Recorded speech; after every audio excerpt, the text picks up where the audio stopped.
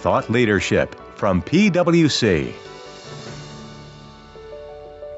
With a couple of clients I've counseled recently, one of the things we've done once we kind of get to that holistic conversation with the tax folks, the ESG folks, and whoever's responsible for facilities management is I've actually asked the facilities management folks to go back through the last couple of years of CapEx requests and find a couple of the losers, the ones that didn't get funded, that now that they've heard a little bit about the tax incentives, they want to remodel.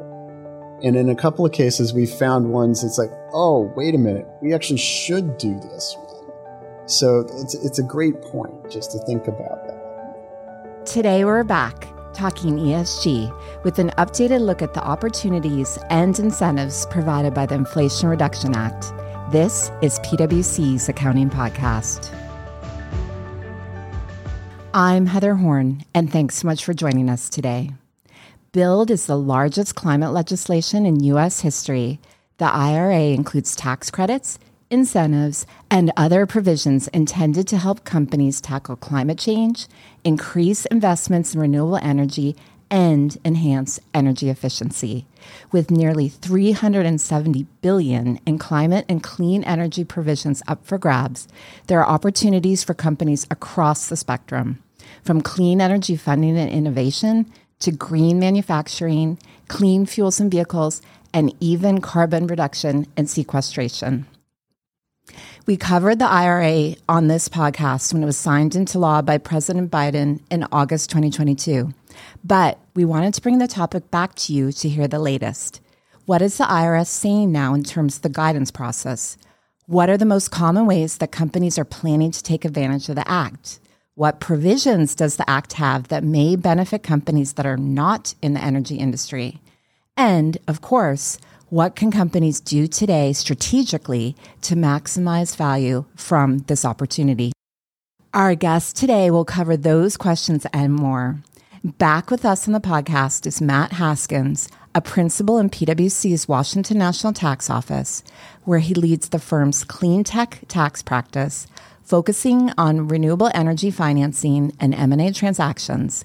Matt's decades of experience in energy, renewables, and environmental taxes and legislation make him a valuable asset for all of you. With that, let's listen to my conversation with Matt.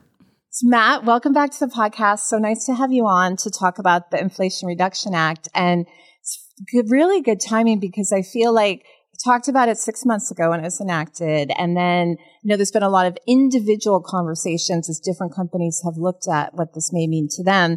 But then all of a sudden, I'm getting questions again. I've seen a lot of, press about it recently. So I definitely think it's a topic that's top of mind for many companies, just given the amount of money that's involved, which is kind of crazy. So definitely would be good to hear some of the updates. And I know there's been some recent developments, but maybe before we do that, it would be good just to re-level set what was included in that act. Great, Heather. It's good to be back, and we certainly have had a ton of conversations with folks over the last 6 months about this. So, quick recap. There's $370 billion worth of tax credits in this Inflation Reduction Act over the next 10 years, a dozen different credits. The focus is on catalyzing investments in clean electricity, cleaner transportation, greener manufacturing, and less carbon-intensive real estate. A couple of areas that have attracted a lot of attention and focus are what I would call technology bets. So tax credits designed to incentivize emerging technologies in carbon capture and storage and green hydrogen.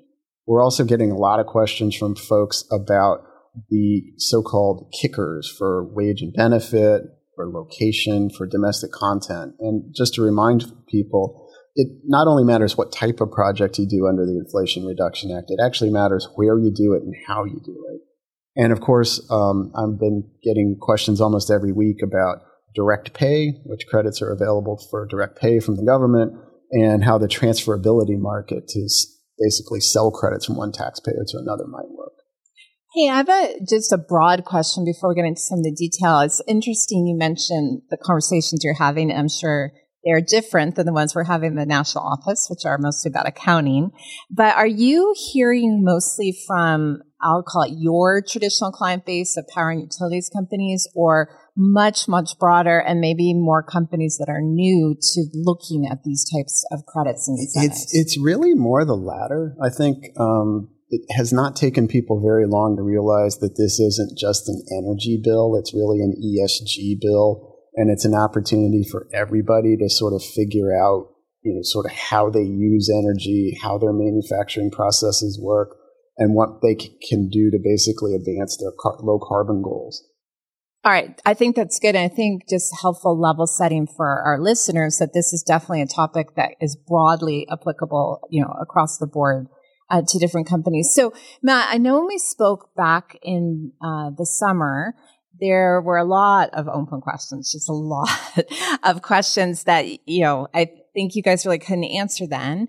And I know that there is a process for any bill like this that the Treasury Department goes through to clarify how parts of it are going to work, and that there have been some developments. So what are some of the things that we've seen? Well, so I guess what I would say is we're probably at the end of the beginning of the guidance process. I feel like that's like a song title, perhaps, Matt, but it's actually a ripoff of a Churchill quote. Okay, but, there you go. So in the fall, the IRS issued 9 notices to start the guidance process, and the notices were literally just lists of questions where they were seeking taxpayer input. Remember, there's over 700 pages of legislation here. For all the detail that's in it, there's also a lot of detail that's not there.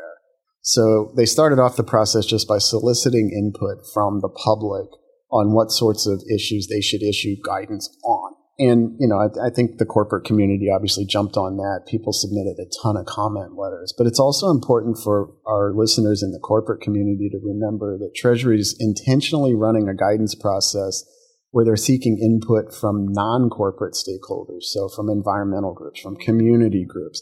It's going to be a different sort of cluster of people commenting on these rules than the typical IRS guidance process. Amongst our corporate clients, I think some of the most common questions, or kind of frequently asked questions, if you will, are about stacking. So stacking is the term that people came up with right away to sort of describe. It's like, well, what if I qualify for the carbon capture credit but also qualify for the clean fuels credit? Can I get both? Does it matter if those two facilities are separately owned? How Treasury answers those stacking questions obviously can have a huge effect on whether some of these projects are, viable, or, the level of public support that they would have. They've also been getting a ton of questions from folks about the domestic content requirement for electric vehicles. And that's even become a bit of a foreign policy issue. If you all have been following the newspapers, you know that a lot of governments in Europe and the Japanese government have all been, kind of pleading with the administration, frankly, to sand the edges a little bit off of the domestic content requirements, so that more electric vehicles that are made by, OEMs outside the United States will qualify. And that's an issue where, I think it's kind of a TBD. So can I interrupt with a couple questions? And I know that you have more to say on this, but I just want to rewind. When you were talking about other stakeholders and that corporate should be aware that there are so many other stakeholders here, when you said that Treasury was soliciting feedback from them, is the intent of that to make sure that the way this is administered meets the intent of the law, or what type of feedback were they looking for from the non-corporate participants? So I think they're looking for feedback on a couple of different metrics. Again, because this is a bill that has sort of a social and almost an environmental justice component to it, I think they're actively seeking feedback from stakeholders in those communities, in the environmental community, and in some of the kind of community organizer type folks, to make sure that they're issuing guidance so that the way they ultimately make people eligible for credits also accomplishes those social goals.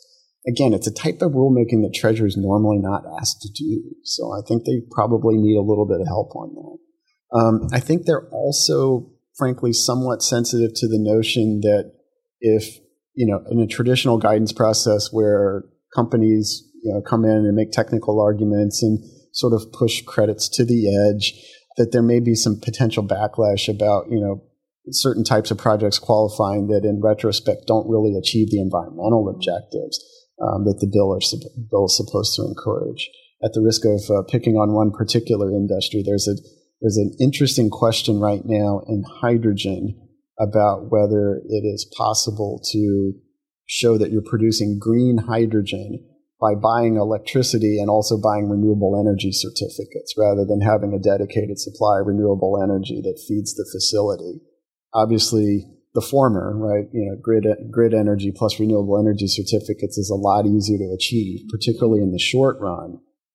But environmental stakeholders, I think, have some concerns about the renewable energy certificate system. Yeah, it's actually interesting. I was reading about a plant where this came up as a question. That was a plant that was being converted to hydrogen. So I definitely see that, and I know there's many questions like that. One more question for you on this topic. Have they gotten the type of feedback that you think they were looking for? Have these other groups been active participants or not necessarily, or we don't have good visibility? You do have reasonably good visibility because all the comment letters are basically public. Oh, so same as like the SEC. In a FOIA type of process. I'm blanking on the name of the website, but you can go read them all. And there are hundreds. Okay. Most of them are still from, kind of the business community, but there are hundreds of comments from all sorts of folks. So let me ask you another question. It's actually where we paused before, because you mentioned the fact that there's been, I'll call it a bit of a hubbub about the amount, some of the requirements for the electric vehicles and to receive those credits. And you mentioned that there has been some push, for potentially some, I can't remember, the smoothing of the edges, I think is maybe something similar to what you said on that. Is that something we would anticipate we may see, or it's really too hard to tell, or once there's, a law like this in place, it just is not going to get changed? I think it's hard to know, and it's going to be a little bit hard to guess how much discretion the administration will think that they have to do things like that without going back to Congress, which in this environment they probably can't do.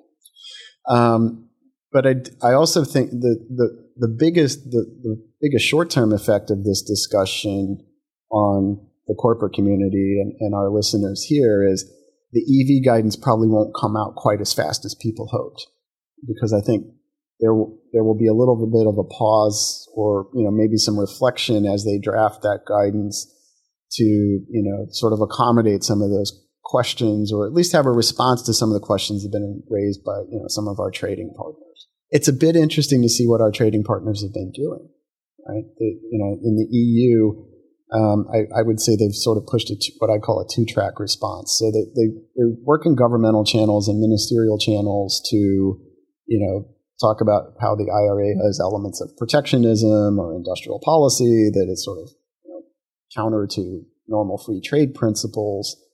On the other hand, Christine Lagarde and the EU announced a couple of weeks ago that they were actually going to be relaxing state aid restrictions that normally apply to tax legislation in the EU, so that national governments can enact their own domestic incentives in Europe to compete with the IRA incentives. One thing that seems abundantly clear to me is that the IRA is big enough that it's affecting corporate decision making, not only here but in Europe, and that national governments are concerned that they will be adversely affected. In other words, that people will choose to make their investments here in the United States rather than over there because of this bill. So, if nothing else, the IRA has gotten everybody's attention globally. Well, which from that point of view, it's a positive. So then let me go back you mentioned the stacking, and that, companies, there's a lot of focus on that. So what have we seen in that area in terms of guidance? Well, that guidance hasn't come out yet. So, the early guidance that has come out, we did get a notice on the wage and benefit requirements right after Thanksgiving. And, frankly, I refer to that one as a speed chess move. In the legislation, the wage and benefit rules took effect 60 days after the IRS published its first substantive guidance on the provision. So they were under pressure to get something out quickly where they could sort of hit the speed chess clock and say, we have substantive guidance out, the 60-day clock started. So they started the 60-day clock, and the wage and benefit requirements then became effective at the end of January. Similarly, earlier this week, on Monday, 2 additional notices came out on the definitions of low-income community and kind of tribal lands projects, and the initial guidance on the Section 48C Advanced Energy Manufacturing Program. Both of those also had a statutory sort of clock attached to them. So I think they focused on those first. We keep hearing that there will be additional substantive guidance coming in kind of the March-April timeframe, but I'm also starting to hear rumblings out of Washington that, that could slip a little bit. And so, Matt, when you say Monday, for our listeners' benefit, that was on February 13th. And anything specific you'd highlight from that guidance that came out? So let's talk about the 48C guidance, the Advanced Energy Manufacturing Property Guidance, or Facility Guidance first. That's a topic that a lot of our clients have been interested in. These are investment tax credits for retrofitting manufacturing facilities to become more energy efficient or to produce lower carbon goods. We are now on the clock, right? The first 40% of the $10 billion of total credits will be subject to an award program that sort of takes place in 2023. If people out there are familiar with the way that the 48C program ran in 2009-2010, under the American Recovery and Reinvestment Act. It's going to be a similar process with some updated criteria that reflect changes to the statute. One new thing this time is that the starting point in the process is that you have to submit a concept paper for evaluation by the Department of Energy. And the Department of Energy is going to give you a thumbs up or thumbs down. They're going to send you a letter of encouragement or a letter of discouragement, which is a wonderful drafting about whether you should submit a full application. I think they're afraid they're going to get inundated with no-hopers, frankly. So there's a preliminary screening process. And then the guidance is careful to say that if you get a letter of discouragement, you're not forbidden from applying, but you should be aware that you probably won't get any credits. The window, I won't go into all the technical details they're going to look at, but the window for applying, you can start submitting your concept papers to the Department of Energy on May 31st. Treasury's also promised to have an additional round of guidance out before May 31st. And if you want to be in the first round of awards, you have to have started the concept paper process with the Department of Energy by the end of July. So, if people think they have projects that are, to use the old phrase from the ARRA era, sort of shovel ready, yes, right? Yes. Or shovel ready-ish. Now's the time to start assembling that information, start drafting that concept paper. You'll probably have to tweak it a little bit when whatever the extra guidance is that comes out in May, but my guess is there will be a lot of people hitting the send button on concept papers to send to DOE right away on May 31st or June 1st. There's kind of a similar process they set up for the low-income projects. So there's sort of 4 categories. There's low-income tribal lands, low-income housing, and then low-income economic benefit projects. This is the first piece of sort of stacking type guidance we got. So it's possible to actually hit 2 of the 4 kickers. So if you do like a project in a low-income community that's focused on housing, you can get 10 plus 10, right? 20% bonus ITC. And similarly, there's an allocation process. They're going to do basically, they've sort of sorted the projects into 4 categories, and they're going to do a 60-day window of applications for each type starting later in the year. Matt, you mentioned the ARRA, and I've been thinking about that some. And for those of you who I guess are perhaps younger than Matt and I, that came out of the 2008 financial crisis, and otherwise there's a lot of incentives for green, renewable energy and otherwise. But I was trying to remember if that had similar, almost like this, I don't want to use the word pre-approval, I guess I'll use your words of encouragement and discouragement, or if not that, have we seen a similar process otherwise? So the original 48C program didn't have the initial concept paper, but remember, it's a weird tax credit. It's a capped tax credit. There's a fixed bucket of tax credits the government's going to award, and eventually what's going to happen is that the Department of Energy is going to evaluate these projects across the technical criteria set forth in the notice. One of the key ones is basically the amount of carbon emissions reduction achieved per dollar of tax credit requested. So it's almost like a shadow price of carbon concept. And the DOE is going to rank those projects. Like, here's the best one. Here's the second best one. Here's the third best one. And then the IRS will say, okay, I've got $4 billion to spend. Project number one gets its full allocation of credits. I now have, $3.8 billion left. So they go down the list in order until the money runs out. So in the ARRA process, over 500 projects applied for credits, and they had enough money to fund 183. Wow. Okay. So definitely now, I think that gives some good context to your comment of why so many people are going to try to get their applications in on May 31st, June 1st, or otherwise. And it also points, I think, to the importance of, frankly, doing quality technical analysis. I had a few potential clients in the first round who thought that somehow this was a credit you could lobby your way into. It is not. All right, that's a good public service announcement there, Matt. So people know that this is something they need to take seriously. Any other, either in technology or some of these other areas, any other credits you would highlight as something unique about them, or where you're getting a lot of questions about them similar to this? I mean, we've touched on a lot of them already. I think green hydrogen is just attracting a tremendous amount of interest. You know, we talked about a couple of the technical issues there. I think there's clearly a potential huge market for it. There are also some huge technical challenges. It just takes a lot of electricity to split water, right, into hydrogen and oxygen. And, people who want to do that at scale, I think, are probably in the renewable energy business first, right, to secure their own supply of wind or solar or whatever they're going to use. And then they're in the hydrogen business. Right. Trying to think if there's a way you could combine hydrogen, pump storage, and kind of generate your own renewables, but that seems perhaps too complex, definitely for this podcast. So it's probably a better question for my son, who's a mechanical engineer, than for me. All right, there you go. On that note, then, Matt, let me ask you another question, because clearly there's a lot here for companies to keep track of. And again, we talked about the fact a lot of companies that I'll call it relatively new to these types of incentives. So in your day-to-day conversations with clients, what type of advice are you giving them to navigate through all this, particularly given that there's still so much uncertainty? That's a great question. And uncertainty, particularly for people who need financing, in their investment models is one of the biggest barriers right now. I think that Treasury folks are aware that time is of the essence in getting guidance out, but they also have limited bandwidth for getting guidance out.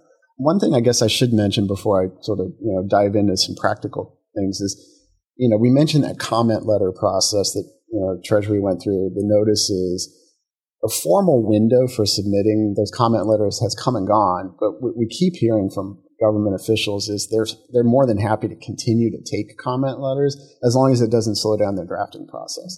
So as people work on additional technical issues, dive into the details, find issues that people maybe hadn't even thought about 3 months ago, it's still okay to get comment letters in, and there's still a chance to do that. With that said, I think there's sort of three big areas that I would sort of encourage people to think through, and I sort of, just to help make it memorable, I've sort of captured them as in 3 C's. The first one is catch the bus, okay? And what do I mean by that? Just making sure that the tax conversation and the tax incentives are part of your capital expenditure process. Historically, I think a lot of our clients have done projects along the way and then kind of go back and they see it's like, well, hey, are there any tax incentives available, right? But they've planned the project, they maybe even executed the project first, and then they're going to go back and basically see, if you can find a few nickels in the couch cushions, right? That's great. And that's helpful, but you're missing half of the opportunity, right? Particularly, if you think about, some of these location-based incentives, the wage and benefit guidance, making sure that tax is part of that framework at the outset, and that decision-making framework makes sure that you're going to evaluate all the opportunities. Now, you may not do everything, but at least want you to, be able to make that decision on an after-tax basis. a lot of our clients sort of still think of all this stuff as just being for wind and solar. Obviously, there's a lot of other technologies that qualify. One that is not particularly sort of, media exciting, but very useful to a lot of people is combined heat and power systems. So there are a lot of businesses out there in the world that need both heat and process steam. Think about anybody who's like doing food processing, hospitals, some of those basics also qualify for incentives, and a lot of people don't realize it. Building energy efficiency is another one that I think a lot of our, friends who are responsible for corporate energy management are just doing. And if they know anything at all about the incentives, it's sort of what they've been taught by a sales guy from some EPC contractor. You'd probably do a little bit better than that.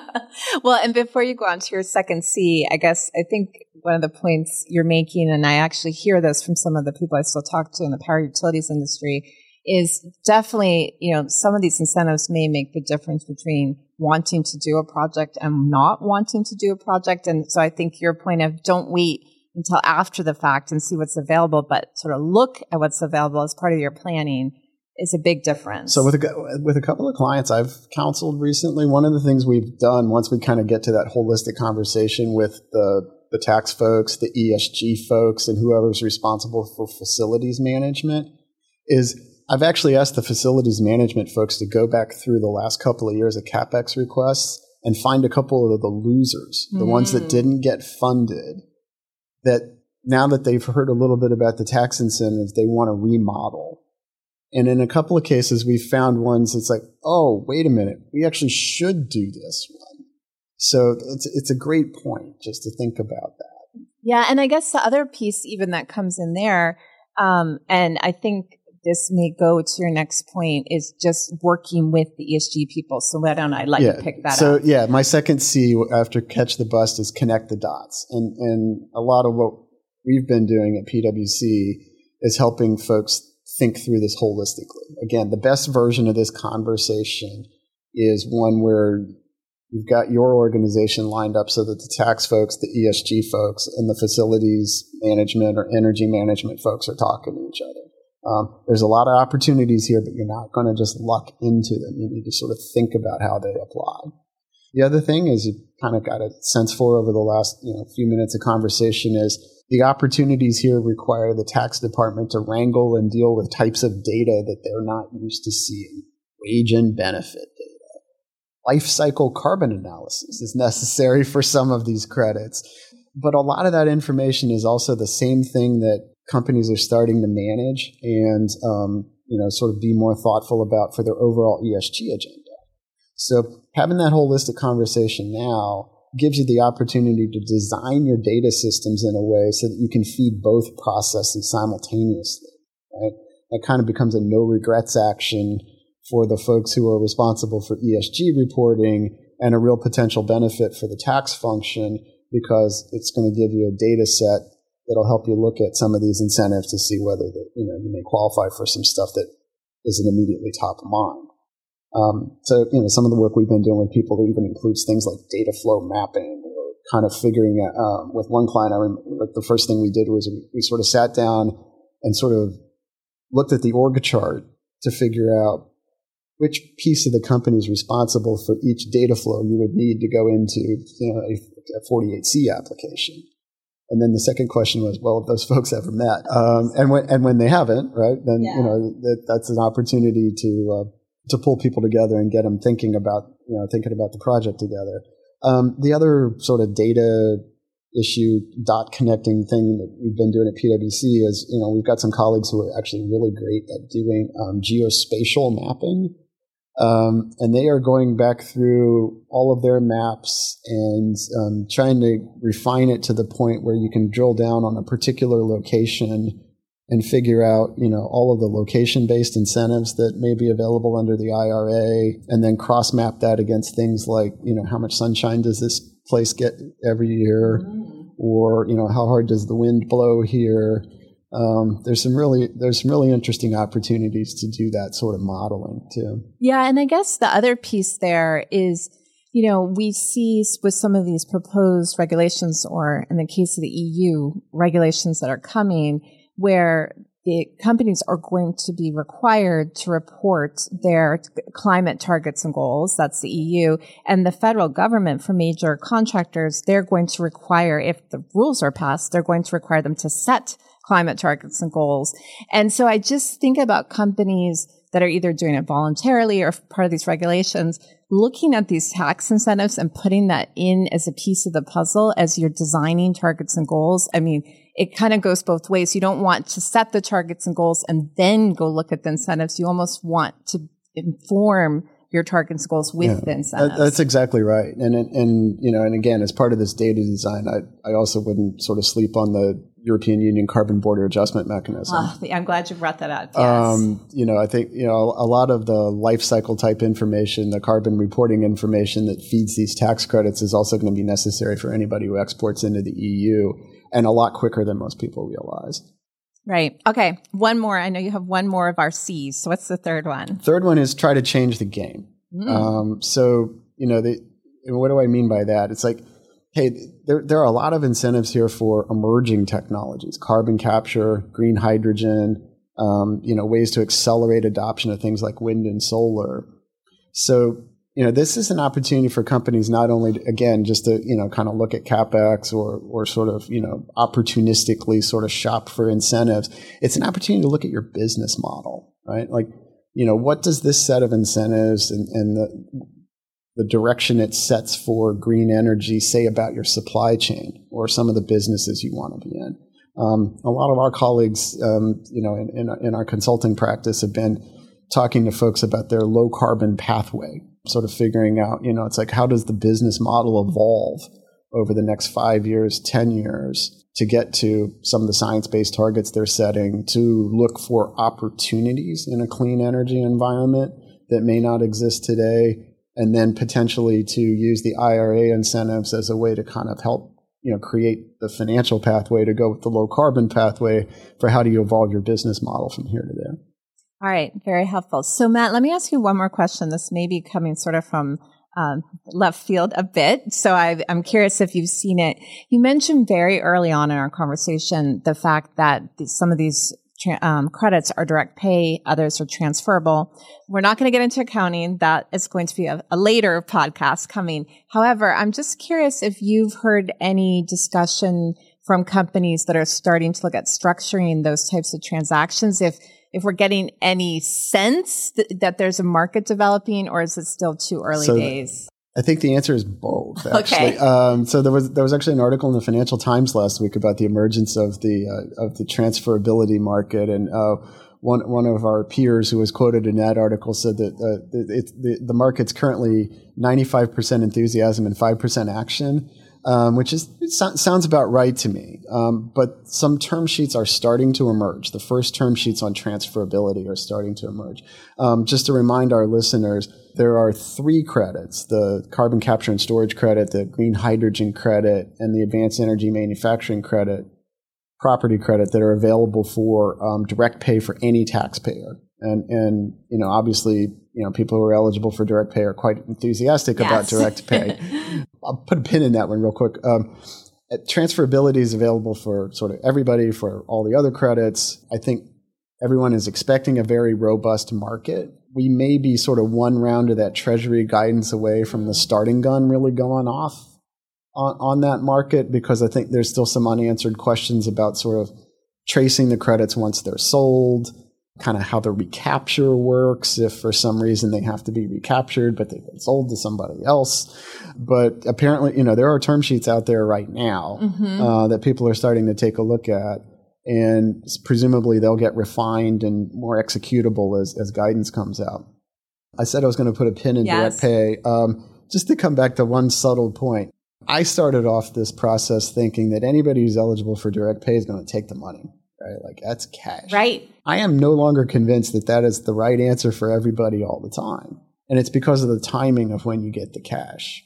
So the statute basically says the deadline for making a direct pay election is essentially when you would file the tax return. So presumably the IRS is going to process it somewhat akin to a tax refund. But that creates a lag. So some companies I've talked to who have taxable income are doing projects that would be eligible for direct pay, are saying, well, maybe I'll just take the credit the regular way and reduce my estimated tax payment because I get to the value of the credit quicker than if I waited to file my return and get a check. Very interesting. So definitely some structuring on all sides of this, not just the transferable ones. Yeah, I think the one thing I've learned about this over the last 6 months is that there are no one-size-fits-all answers to any of these questions. Yeah. Well, it definitely sounds like you've made a case that we need to have you back sooner than 6 months to talk about developments here. So definitely appreciate the insight. And thank you so much for joining us today. That's our show for today. Tune in next week for more fresh episodes. So that you never miss any of our audio content, follow the PwC Accounting Podcast wherever you listen to your podcasts. And to stay up to date on all our latest accounting and reporting news, sign up for our newsletter at viewpoint.pwc.com. From Thought Leadership at PwC, I'm Heather Horn. Thanks for tuning in.